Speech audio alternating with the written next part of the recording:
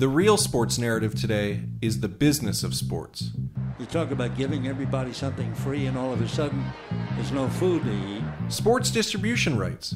Personal foul, 69, offense. He was giving them the business. Massive contracts.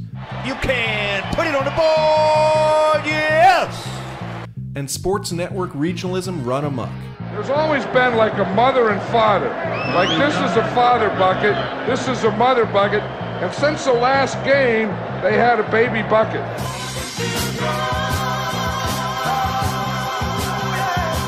And the seemingly land of confusion of regional sports networks. Next on... The following program is brought to you in living color. As early as 1923, David Sarnoff recognized the possibility of developing a television system. This is the dimension of imagination. Oh, yeah! Now I remember! It's Inside the Box, the TV History Podcast.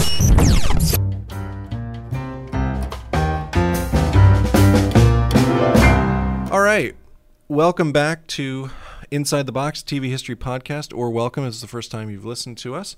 Today we've got a fun show for you, and I don't always like to date the show, but it is summertime as we record this, and I think for our listeners, even if you're not the largest sports fan in the world, I think in little ways you might start thinking or noticing sports, because I always sort of think of summer and baseball, so that's what really inspired me to do the episode today. So today we really are going to go on a bit of an exploration and really sort of let our freak flags fly as academics to sort of think through some issues regarding sports and television broadcasting, particularly around networks. So before we get any further, let me welcome my co-hosts, as always. Andrew J. Salvati, how are you doing, sir? Hey, Jonathan, I am doing great. And like some of our viewers, or listeners, I should say, not the biggest sports fan, or at least haven't been in a while, but I've done some reading to prep for this episode, and I'm really excited for it. Excited to, partake in the discussion that mostly you guys have, but there's definitely some stuff about this topic that interests me. Well, then I'll definitely introduce the true boy of summer, Steve Voorhees, baseball fanatic. Steve, how are you doing? Welcome. Good, Jonathan. Nice to be here this afternoon with you. Don't you I'm feel looking it? forward to talking about this. Don't you feel it, though? It's summertime. Don't you think like baseball and hot dogs and the field? So my disclosure is I worked in sports television for a number of years in my professional days before becoming an academic, and people would think that's the greatest job in the world. After 2 or 3 years, I was not going to baseball games in my free time. I was not going to football games in my free time. That was work. And so if I did get a week off in the summer and friends said, hey, let's go to the ball game tonight, I would emphatically say no. Wow. That's quite all right. Yeah. You jaded man. No, but I mean, I don't know. I'm feeling it. It's summertime. It is ridiculously hot today, but and I'm not even a huge baseball fan, but I do like going to the ballpark. I do like sort of sitting in the cheap seats if they're still there available. Hot dogs, peanuts, beer, the whole bit, and watching a good game. You would pay $8 for a beer? Oh, easily. Yeah, easily. Why not? Because Andrew? I don't know. It's all part of the experience, right? I mean, well, they've kind of got a captive audience. I'm cheap. If you sit in the cheap seats, or you happen to be going as part of like a company thing, like company bought some tickets for you or the other employees, then you're saving there. So why not buy? Well, the company should be buying me the beer then too. Oh boy, okay. See, I go to concerts a lot too, and the beers are comparably expensive, and I'm well willing to pay them. Well, speaking of monopolies, this will take us right into our content distribution. So if you're interested, I've touched a little bit on similar topics with a podcast that was done last year called Fourth and Long, and I talked about some issues of football, but really what it's about and what today is about is this idea of this marriage between sport and broadcasting. This idea that sports are important, and certainly the live experience. As I just said, I love going to a live experience to be face-to-face with the game, but we also know that we like to be able to sit in the comfort of our living room with our super huge HD screen TV and enjoy sports. And I always make the argument that for the most part, that is sports today. Sports is a broadcast entertainment. Yes, you can argue that, of course, playing sports is a different experience, and of course, physically being there is a different experience. And the owners certainly rely upon the gate receipts and the beer sold and the hot dogs for profit. But for most of us, the experience of sports is a mediated one. So, what are we talking about today then? Well, two elements there. One is I always have an axe to grind with college sports and their desire to build out their own networks. And Steve has a real interest as well with the idea of sort of the regionalization of certain broadcast networks in regards to sports. So we're going to kind of hopefully intersect between the two there. So Steve, what's your entry point for you for this topic of sort of regionalization of sports? Do you see it as a positive thing? Is it a trend that you'd like to see continue, or is there a better way to do it? What sort of fascinates you about this? Oh, the regionalization, I think, is the most important part of sports television, because if you take a local hockey team, basketball, baseball, football, the people, the citizens, the fans who live in that designated city, area, or state of the team is going to want to watch that local team more so than the national team. Now, that's discounting the Super Bowl, the World Series, national championship type events, and even college to an extent, because you may not live in the area of where you went to school.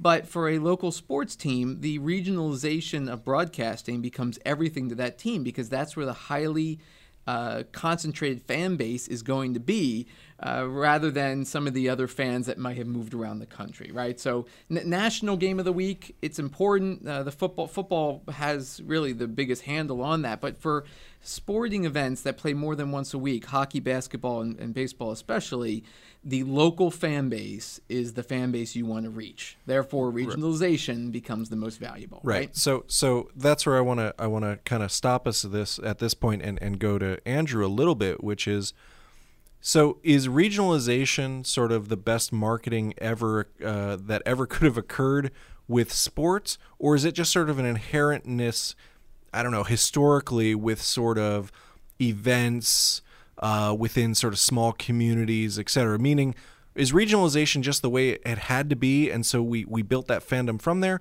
or is it something that's sort of put upon us, like, well, you're from Wisconsin, Green Bay, Wisconsin, so you got to be for the Packers. Right. Do you know what I mean? Like, is this historically? Is it always that sort of the local tribe or the local whatever sort of built that sort of intense appreciation for itself, or do you think this is more of like a 20th century advertising marketing kind of thing? Well, I mean, we're talking about when you're talking about regionalization, are you talking about like, you know, minor league baseball teams, or I guess I'm kind of confused there. It could be any sporting event where the local team identifies with that city or with that town. Right. So, we broadcast this podcast from central New Jersey, and I would say right now we're split between, you have Giant fans, Jet fans, and Eagle fans. And it almost becomes political, where a person is going to be very passionate about the team they follow. They're going to pledge allegiance to that team, whether it be through a family member that got them introduced, or maybe the area in which they identify most with friends.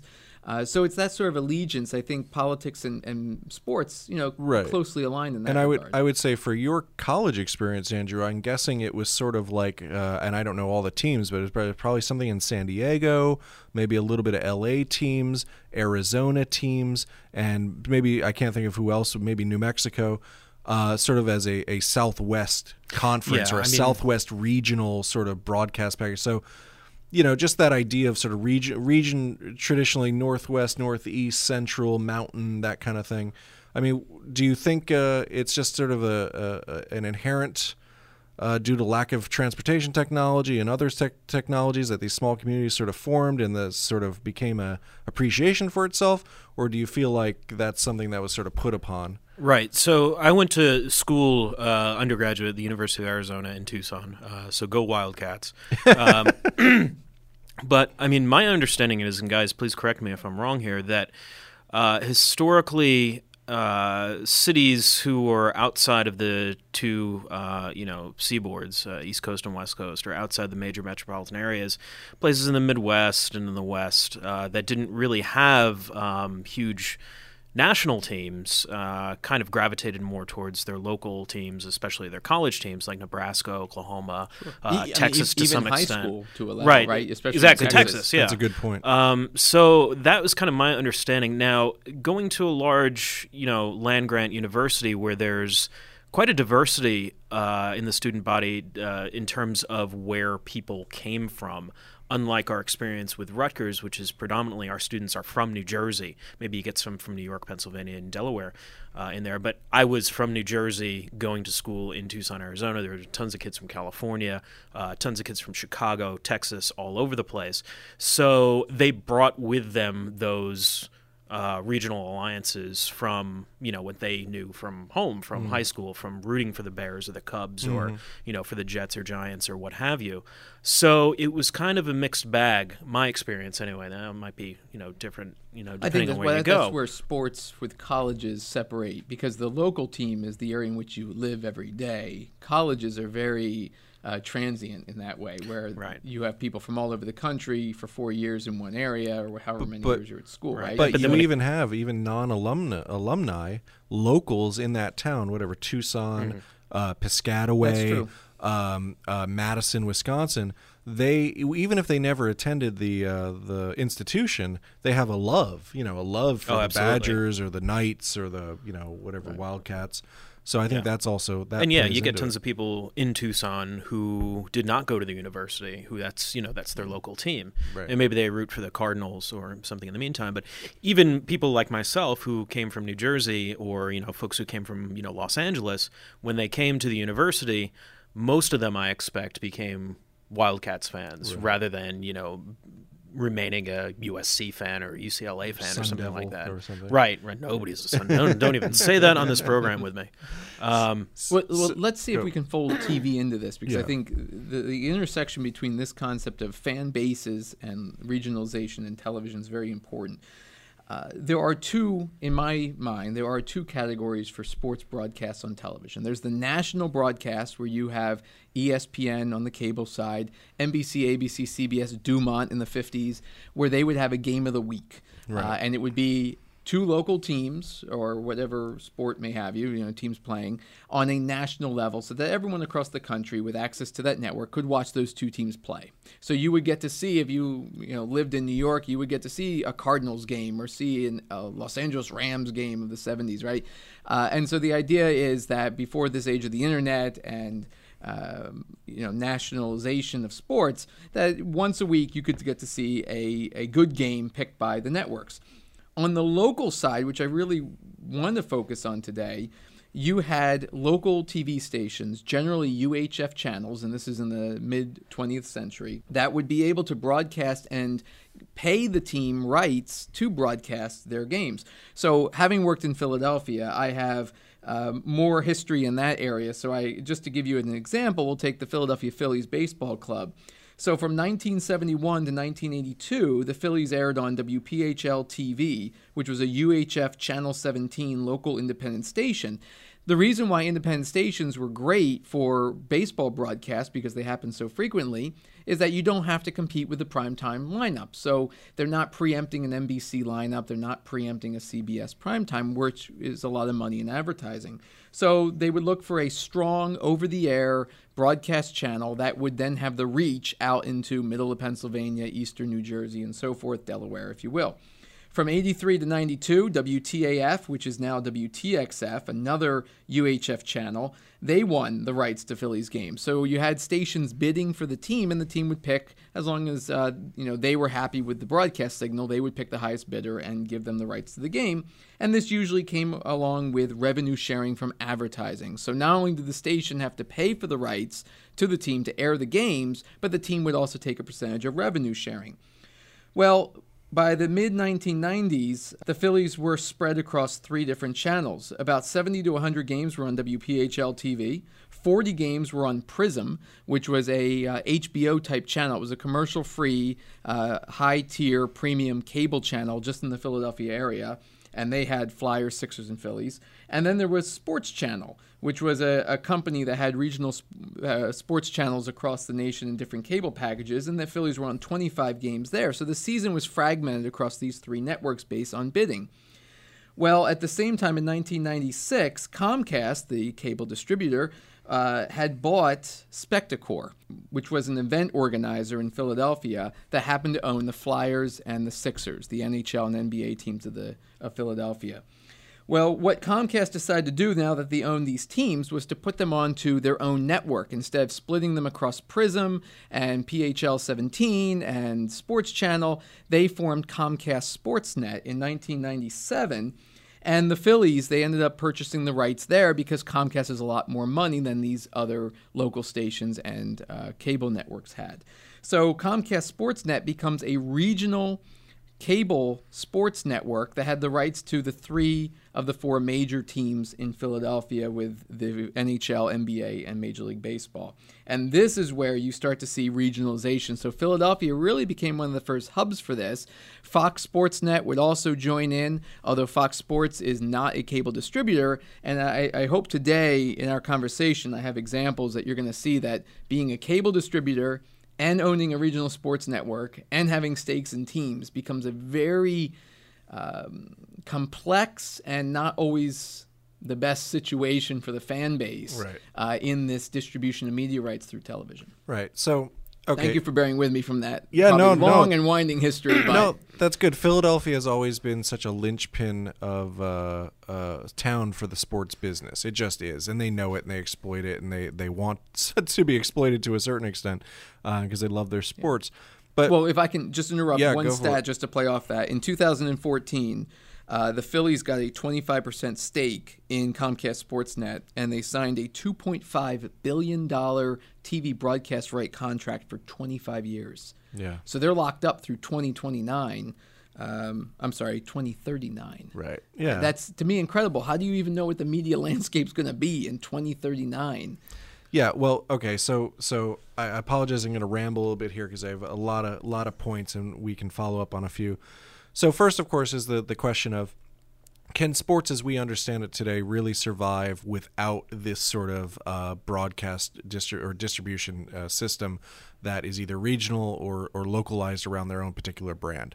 That's the first question. The second question is always my perspective, which is, are we just so addicted or trained to be addicted to sports, the sports fan, that we have these guys doing these bids and contracts that have no relationship to reality, beyond the fact that we seem to endlessly pop down our dollars for hats, jerseys, tickets, ephemera, blah, blah, anything sports really. We seem to have an insatiable appetite for it because otherwise why would you spend billions on rights for games and such? I mean, it just seems silly. What we have then is also, I tend to be a bit of a critical scholar on this, but, if say Fox Sports 1 and Comcast have carved up all their sort of regional networks, then you sort of say, well, how regional can it really be if you're basically just giving everybody a template, so to speak? New England network, the Mid-Atlantic network, the Southern State network, the Mountain Region network. Well, I will tell you, when I worked in Pittsburgh, and this is in the early 2000s, Fox Sports Net Pittsburgh no longer exists. It's now Root Sports.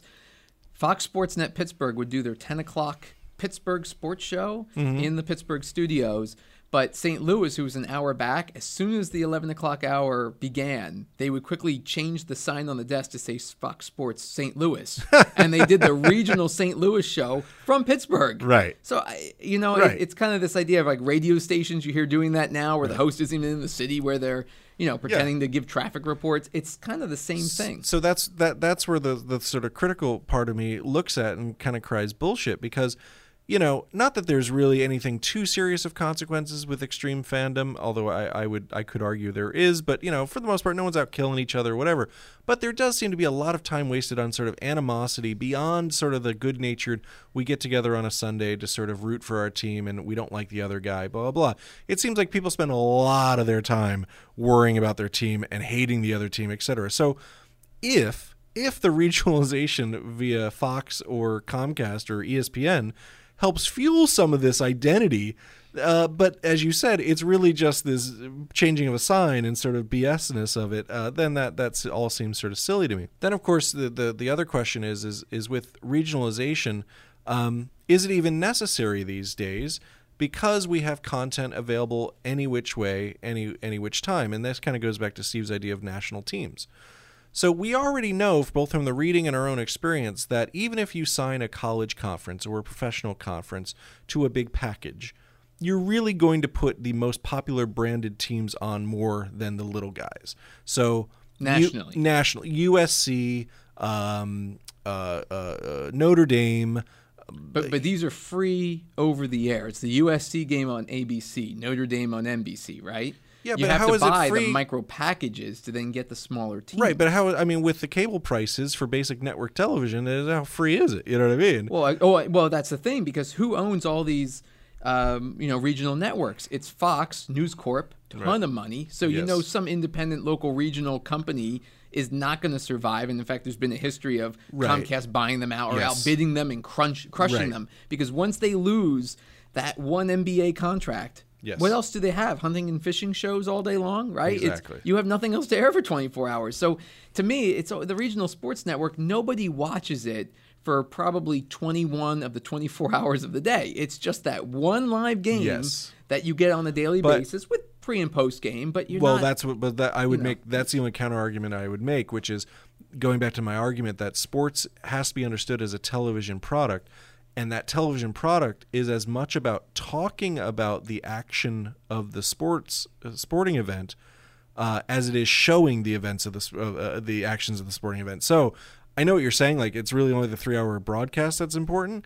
But I'd almost argue, no, it's not. It is the fact that some washed-up quarterback or some washed-up pitcher is now sitting on a set in a chair going, well, I don't know what Johnny Pitcher's going to do in 3 hours. And then after the game going, well, let me tell you what I thought Johnny did. You know what I mean? And it's that. It fills up the airtime. yeah. And that seems to be as much about it. So just so 20 of 24 hours. Yeah, 20 right? of You 20. get half hour pre and post. Right? But not counting reruns. But so my point is that if we can watch anything we want almost any time through our tablets, etc. Hold on. I got to stop you there, though. No, hold on. What? All right, go ahead. Tablets. Then what? And we know they're going to put on the most popular teams anyway. Again, why do we pump so much money and effort into the regionalization when it doesn't seem like we even it's anything built? Blackouts. Oh, just give me on the. I know. What? Go. You can't go. watch your content anywhere, anytime. Sports is the one thing that you cannot watch anywhere, anytime. They have it so locked down that you have to pay a premium just to be able to watch your team. Yes. You'll get blacked out on the iPad. You'll get blacked out on other obstacles. And, I know, but Andrew has experience with this with NBC's Olympic coverage, right? How do they determine how all of this is distributed? Because people are watching on so many platforms. Is what Jonathan is saying true, that you think sports is everywhere available nowadays, so the regionalization is not as important? Or I think it's just very locked down.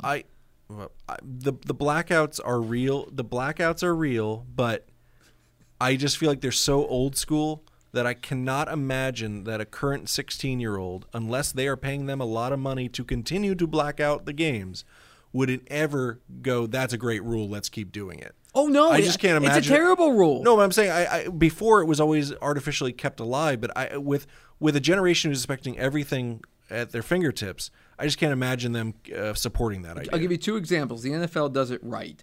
If your local team is on Monday Night Football, which is on cable ESPN, a local station in your area will air the ESPN feed so that you are never blacked out from your local team. Unfortunately, there's come times when your local football team doesn't sell out enough tickets, and then the NFL blacks you out from seeing it because they want to get local people to the games first and TV second. That's a much more archaic type of rule. Yes. But in baseball, it's different. If ESPN, if your local team is on the ESPN Sunday night game, you're blacked out if you don't get ESPN. There's no other way for you to watch that game because national trumps regionalization. Right. Yeah. So I'm not as familiar with MLB, so I'll take your word for it. Okay, fair enough. I'll concede the point with MLB. I just think it's really locked down, and that's the one major issue that we'll talk about. And there's a reason it's locked down. I'll give some examples. But back to Andrew, with your experience with the Olympics, how does NBC regulate between different platforms? Are you familiar with what they decide goes on the traditional television in real time, prime time, versus what you'll watch on a mobile device versus what they'll time delay? I don't do anything with mobile or online in my department. And remember, I'm a grunt, so I only have like the ant's perspective of what goes on. But I know that we have two feeds for the Olympics. We have the one that something like 95% of paying subscribers, paying head ends get, and then it might even be less than 5% of providers who don't subscribe to the Olympics, and they get what's called our vanilla feed. And instead of swimming on USA, they'll get reruns of Monk or something. But it's not that many people, because all of the head-ins, from my understanding, subscribe. All the cable providers subscribe to it. Your conversation's reminding me of the history of how broadcasting was thought to be organized, or the best way to organize broadcasting in the United States, which goes back to the radio days in the 1920s, whether it would be, broadcasting as a medium that is open for everyone who wants to broadcast, or it's best organized by large institutions who can better finance and fund and provide better technical standards and quality content. Which one of these paradigms was in the public interest? And as we all kind of know, the national network paradigm of, quality content, of professionally produced content, won out over the local amateur or local broadcasters. So there was a time at which local programming is maybe all that you could get. And for a while there, local broadcasters were, when they were experimenting with affiliation, they were, kind of taking some of the network shows and supplementing with their own local programming content. And listeners at that time voiced an appreciation for network shows because they were professionally produced. They were oftentimes featuring national performers, well-known, household names of people, vaudevillians, comedic acts, what have you. And I'm just kind of getting the sense that the same thing probably played out with sports as well, that the national network providers who are probably more interested in, big selling, acts or big selling games, as you guys are saying, kind of won out over providing the local audience with, local fare, local. I would say that's 50-50, because I think the national networks for sports, they have gimmicks. You'll see a lot more of this super slow-mo or the hockey puck with a laser beam inside so you can see it shooting. That local regionalization just can't do. However, the one variable, Andrew, in your example for sports that I don't think applies to other network programming are the broadcasters. So if you are a regional viewer, fan of your local station, you're going to get your home team's broadcaster, and they're pretty much going to be on your side because they're rooting for your team, whereas the national is much more a word that was just described earlier, vanilla. Right? It's just much more objective point of view. They're not rooting for either team. They're just going to call the game. And so you lose that homer call, if you will. That ball hit high and deep. Stretch! Get on back there. They look up. You can put it on the board. Yes!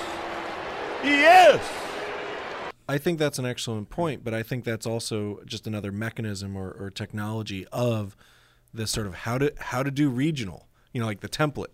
So you get the guy who is paid to be incredibly enthusiastic about the team and has some personality on the mic, and all this stuff, which I think is wonderful. But I still would prefer some sort of weirdly organic version of that versus something manufactured. But so can you give me a Vince Scully impersonation? I cannot. It would be a terrible one today. So what I want to go back to is this idea of scarcity. So you're talking about game of the week. And what we look at the history of college football and NCAA negotiating television contracts for college football and then eventually breaking out to the College Football Association, the big power players, was that when NCAA controlled it, there was a scarcity, and there was also sort of a uniqueness to Monday Night Football as well, right? Because there just wasn't much football on television.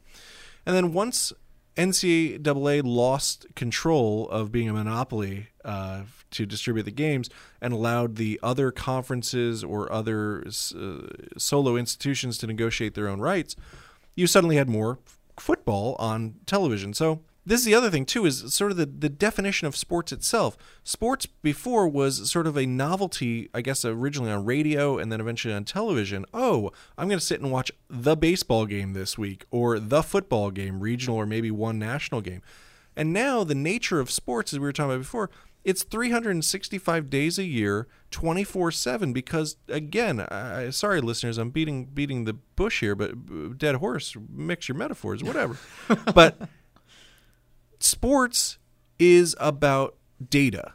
Sports is about narrative. Sports is as much about talking about sports as it is watching someone throw, catch, run, pitch, whatever, a ball. And so when that happens... And it's internalized. And so, when you get to that point, then it's sort of like, well, there is no scarcity anymore. And so why do we even need, quote unquote, regional in a sense? Because again, regional to me is limiting. Regional is a unique identity. But scarcity, isn't there, and it seems to be increasingly bled. The regional and the national seem to bleed together a little more than they used to be. My argument back to that, and I understand your point, would be on a given night there might be 10 to 12 hockey games on. Maybe, let's take April. In April, you have the NFL draft, you have hockey is still in season, basketball is in season, baseball has started. You're close to 50 to 60 games being played a night in just those four major sports. Not even talking about golf tournaments or anything else. Are you including the developmental league games? Sure. What about training camp coverage? Whatever fans will eat up, they'll broadcast. What about players' individual tweets? Okay. I'm sure there's a network for that too. My question to you then is, if it's not for regionalization, where are all these games being broadcast? True. That is an excellent bridge to as a counterpoint. Yeah.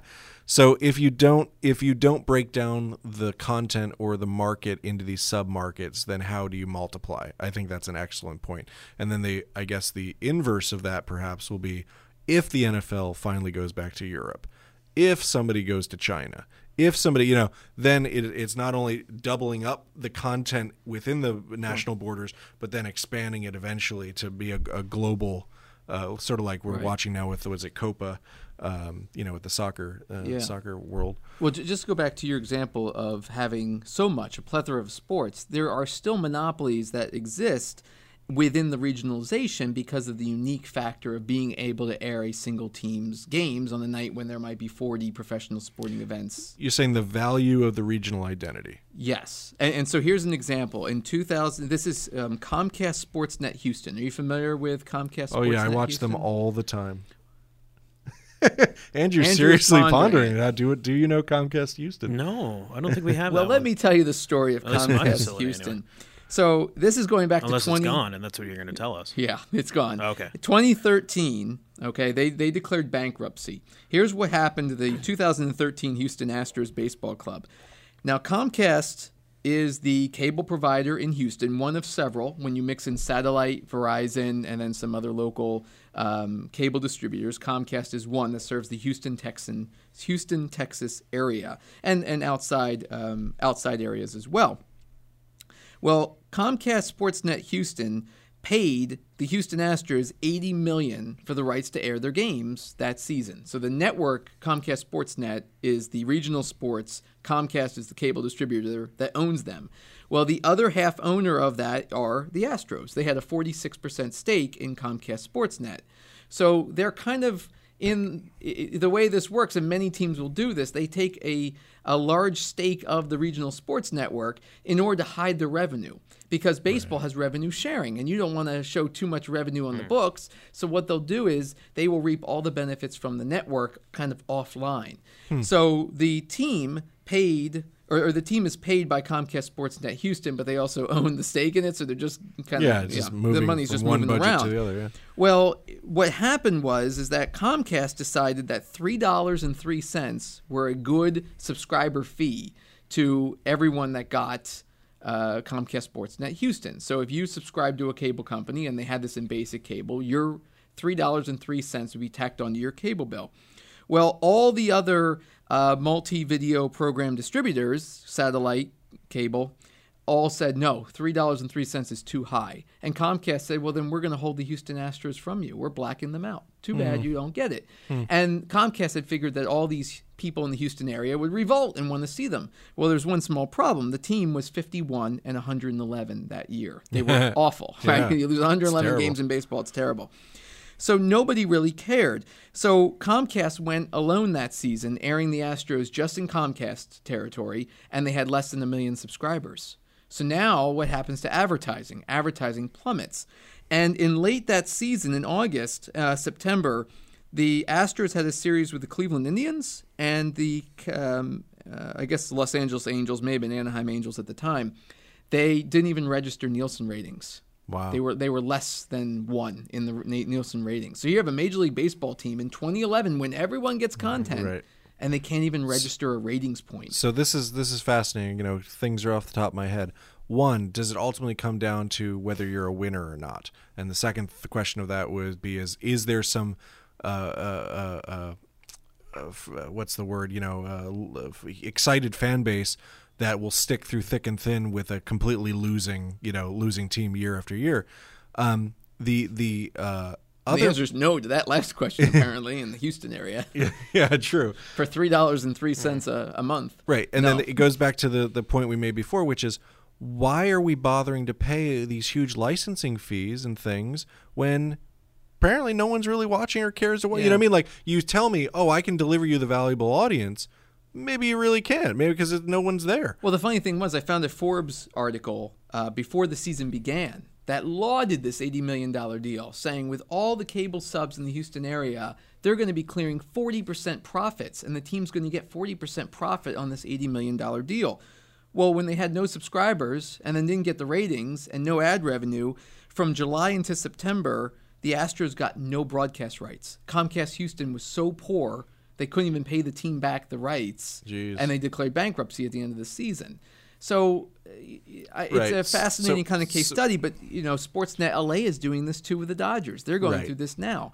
But part of me thinks of I like almost connect it back to the housing bubble. Like, is this just a huge con game? Like you said, the 25-year contract for those broadcast rights, billions of dollars. I mean, we know right now Disney loves the Lucasfilm acquisition and Pixar and everything else, but they are trying to say ESPN is not a problem for them. But we know it's a problem for them because they've paid so much in licensing fees to the different leagues to show the games while also, quote unquote, reporting on them, all that stuff. That is killing their profit line. They want to have a Force Awakens type of profit, and so that why kills them. That's the overbidding, right? Because if you have a local independent TV station like we had in the 20th century, or a small regional sports network that's just independently owned, they're not a Comcast, they're not a Fox, they're being outbid by so much. But then you look at CSN Houston, they outbidded so much, and then they just went bankrupt because they couldn't pay it, and Time Warner Cable's doing the same thing for the Dodgers. They have an $8.35 billion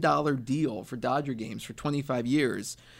And at $4.90 a subscriber, all the other area distributors, DirecTV, Dish Network, Verizon, and Cox Cable, all told TWC, Time Warner Cable, forget it. We don't want Dodger games. Right. So now TWC is losing $100 million a year on this Dodger deal because they can't get enough subscribers. And if they lower the subscriber fee, they're not making enough up to distribute it, right? So they're losing no matter what. So, two sides of this coin for me is, one, is this just all illusion? Is this all just sort of deals built on a weak foundation, or empty promises or something? But then the other side of me is that, why does this keep getting thrown so much money, is because it is still, for the most part, represents the sort of dominant culture, at least traditionally in this country, which is a bunch of older dudes who love sports, and the weird thing is that they don't want the old guys because they have the discretionary income. Yeah, they might buy a financial package from T. Rowe Price, but they are not going to necessarily go blow a ton of money on a new Spider Testarossa or whatever some fancy sports car. So in one way, it's like, this is all illusion. This is all puffery for the sake of puffery. And then the other is, no, they're still targeting sort of the quote-unquote people who've been sort of have some say, and they seem to like sports, or they're conditioned to like sports, and sort of to perpetuate this. The other thing that I wanted to mention then with this, and kind of connect it to, as a shameless plug as well, to our recent McCarthy episode, if you guys haven't listened to it, please do so, is McCarthy made this controversial statement, which I didn't support McCarthy, but I supported the statement, which was, he thought because he was on TV, he basically was on equal stature, if not bigger, than the White House or the president. So, bring it back to our own neck of the woods, which is higher education. We know colleges pay a ton of money for their big league, big time sports like football and basketball to be on television, regional packages, their own cable network package, et cetera, et cetera. So is the fact that they are on TV, does that in itself basically justify them or make them big, truly big, as the way they're treated by the administration, bigger than the quote unquote original mission of the college, which was higher education? Do you know what I mean? Like sure. I sit here as an instructor and go like, athletics are good, and it's good to have competition, and it teaches skills, and it's good teamwork, and it's good exercise, and it's all that wonderfulness. But of course, I want higher education to go before whether you can run the post and catch a ball. But for the 12-year-old kid right now watching whatever it is, Big Ten Network or Big East Network or whatever, and sees Rutgers or Notre Dame or whatever, Penn State. Like that's more real to them. That's more justified or legitimized than me in a classroom saying, here's a lesson or here's an insight. I don't know. Do you know what I mean? Like the legitimizing function of television for sort of sports and higher education. Well, let me ask you two questions. If I said University of Miami, Florida, what's the first thing that comes to mind? Their high-quality 19th century French literature studies program. I knew he was going to do that to me. Is it The Rock? Didn't The Rock go there? Yes. Yeah. No. I was thinking football. All right, if I said Duke, Duke do you mean University, Dwayne The Rock Johnson, actor Dwayne Johnson, who was the quarterback? Well, thanks guys. This really worked out well. He was a linebacker who like blew out his knee. If I said Duke University, what's the first thing that comes to mind? Law school. Oh, come on. No. You're right. Miami. Basically, what I think of with Miami, I think Nike and I think big league football, and Duke, I think that coach and basketball. Coach K, right? Right.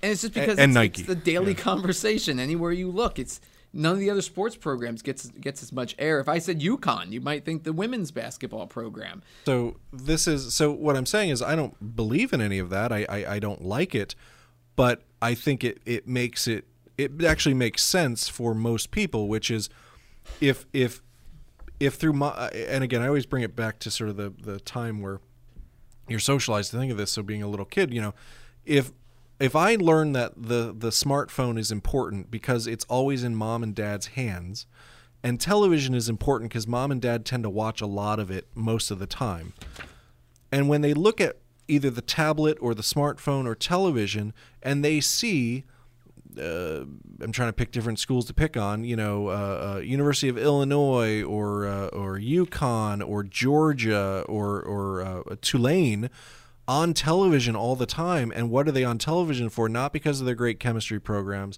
not because of their engineering, but because they have a great basketball program or a football program.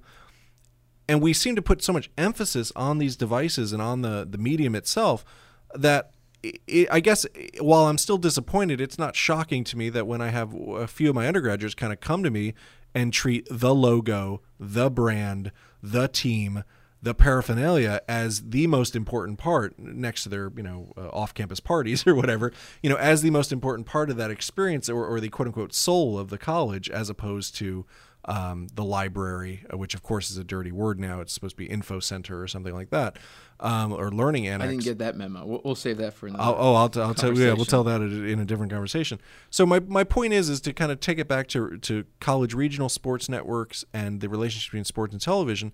Is I think we do love it. We do put so much emphasis on it. We say it's important. We say it's significant. We share family time around it. We share friendships around it, significant relationships, etc. And so when you tie that to higher education and the sort of focus from top down to regionalize or reinforce the regional identity, then it does, as Andrew was saying before, it entrenches it to the point where I don't think you can define the sport without it. And I think it becomes very problematic when you especially an administrator who's being a bit two-sided, says, our most important thing here is higher education. Our most important thing here is faculty support, our most, et cetera, when really we're subsidizing, and I won't name any institutions, but I've heard that certain institutions subsidize like the major football team to the tune of something like $39 million or something. So I think television, and this goes back to other conversations Steve and I have had, is television still as powerful in a multi-screen medium world?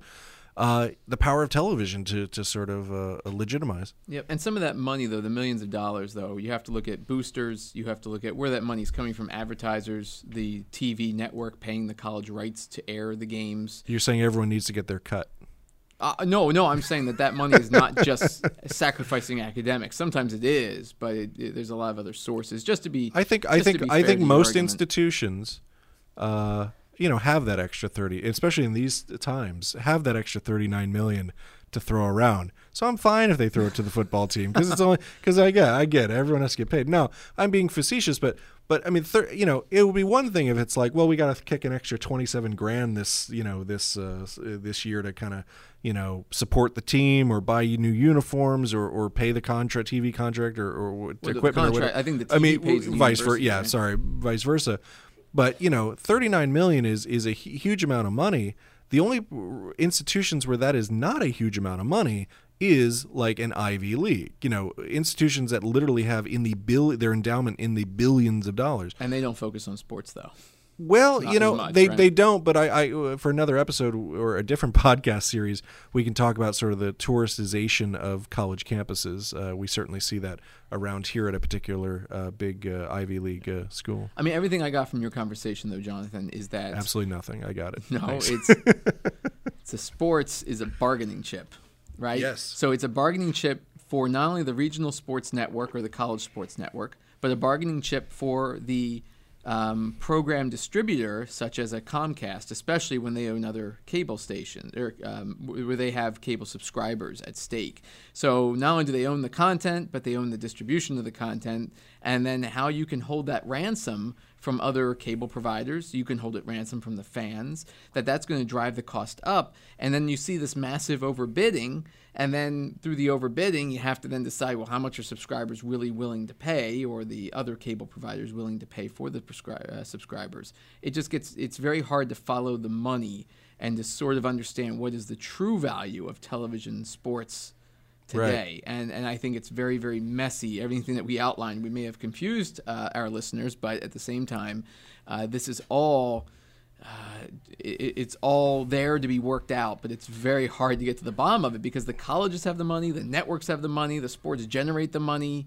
Well, I think you've summed it up brilliantly. I don't think you confused anybody. I would just add a deliberately controversial sort of analogy, which is I kind of hope somebody gets foreclosed on in this situation, and no one likes that idea. Nobody likes that a program goes away or a college can no longer put the basketball team up front as opposed to something else. But at some point, some way, I think there's going to be some colleges who realize, or students who are tired of paying the huge fees for these colleges, which go to build the luxury dorms and the rock walls and to support the professional television football team. I think they're going to realize that there's no reason to do that anymore. The customer's not there, the money's not justified, and we should really refocus that other places. And that's not to say I wish television goes anywhere. No, of course not. But the current business model, as you've outlined, I just don't think it can sustain itself, or nor should it. Yeah, and I'm not as familiar with the college athletics as I am with the professional sports. But these 25-year contracts, who knows what's going to happen with $2.5 billion over 25 years or $8.35 billion over 25 years. To me, it's where's the content going? Who's going to own it? Who's going to be able to access it? Will it be blacked out? I mean, to this day, I subscribe to Major League Baseball's digital streaming platform, so I get every single game around Major League Baseball on a given night. However, I do not get my local team through streaming.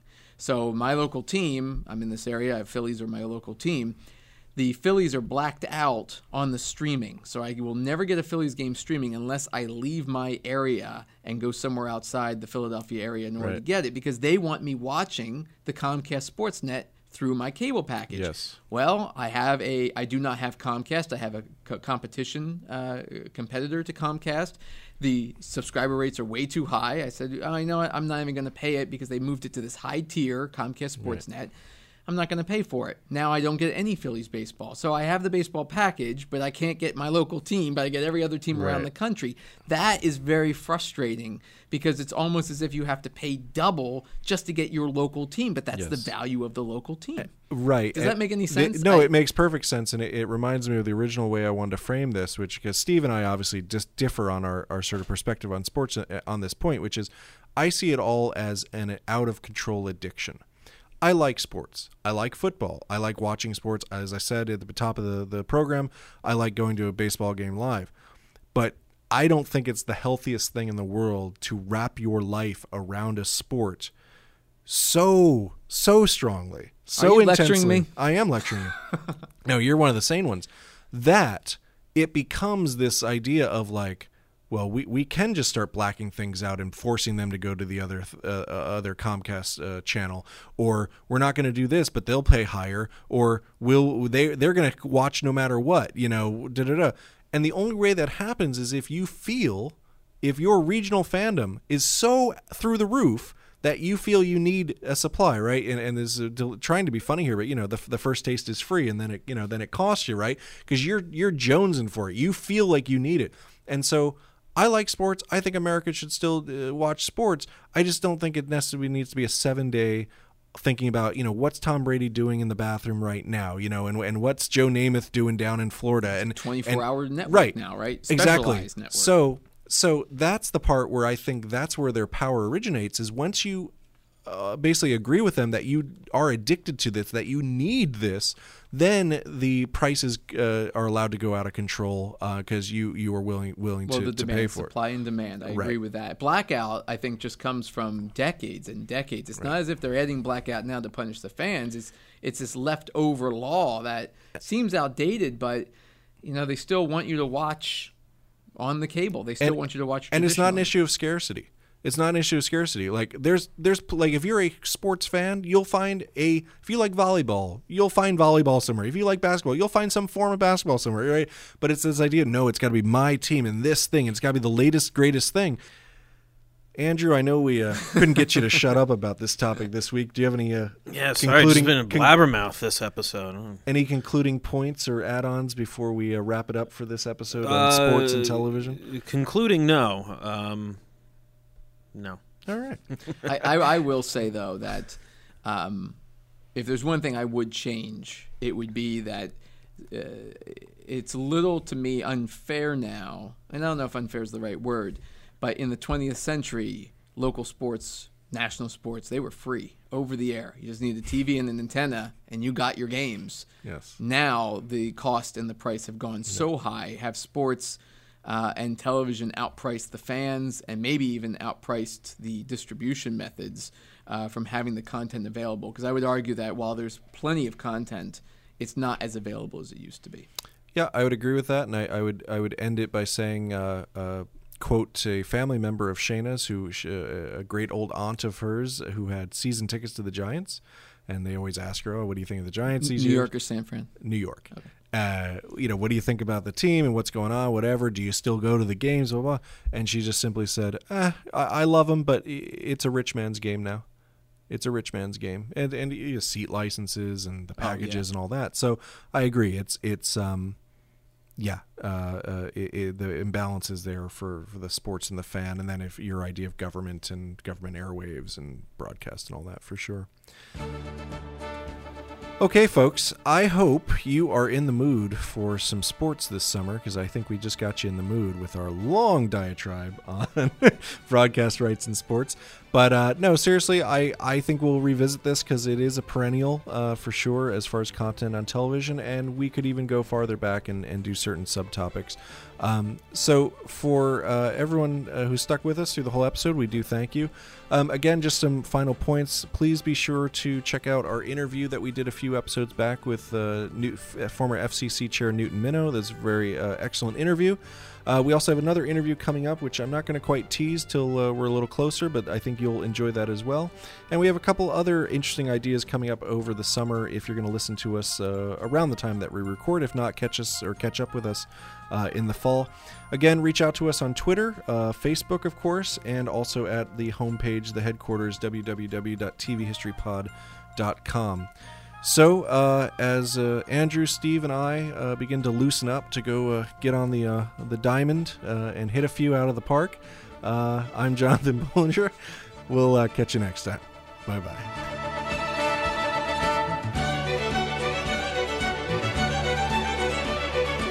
Socialism failing to work as it always does, this time in Venezuela.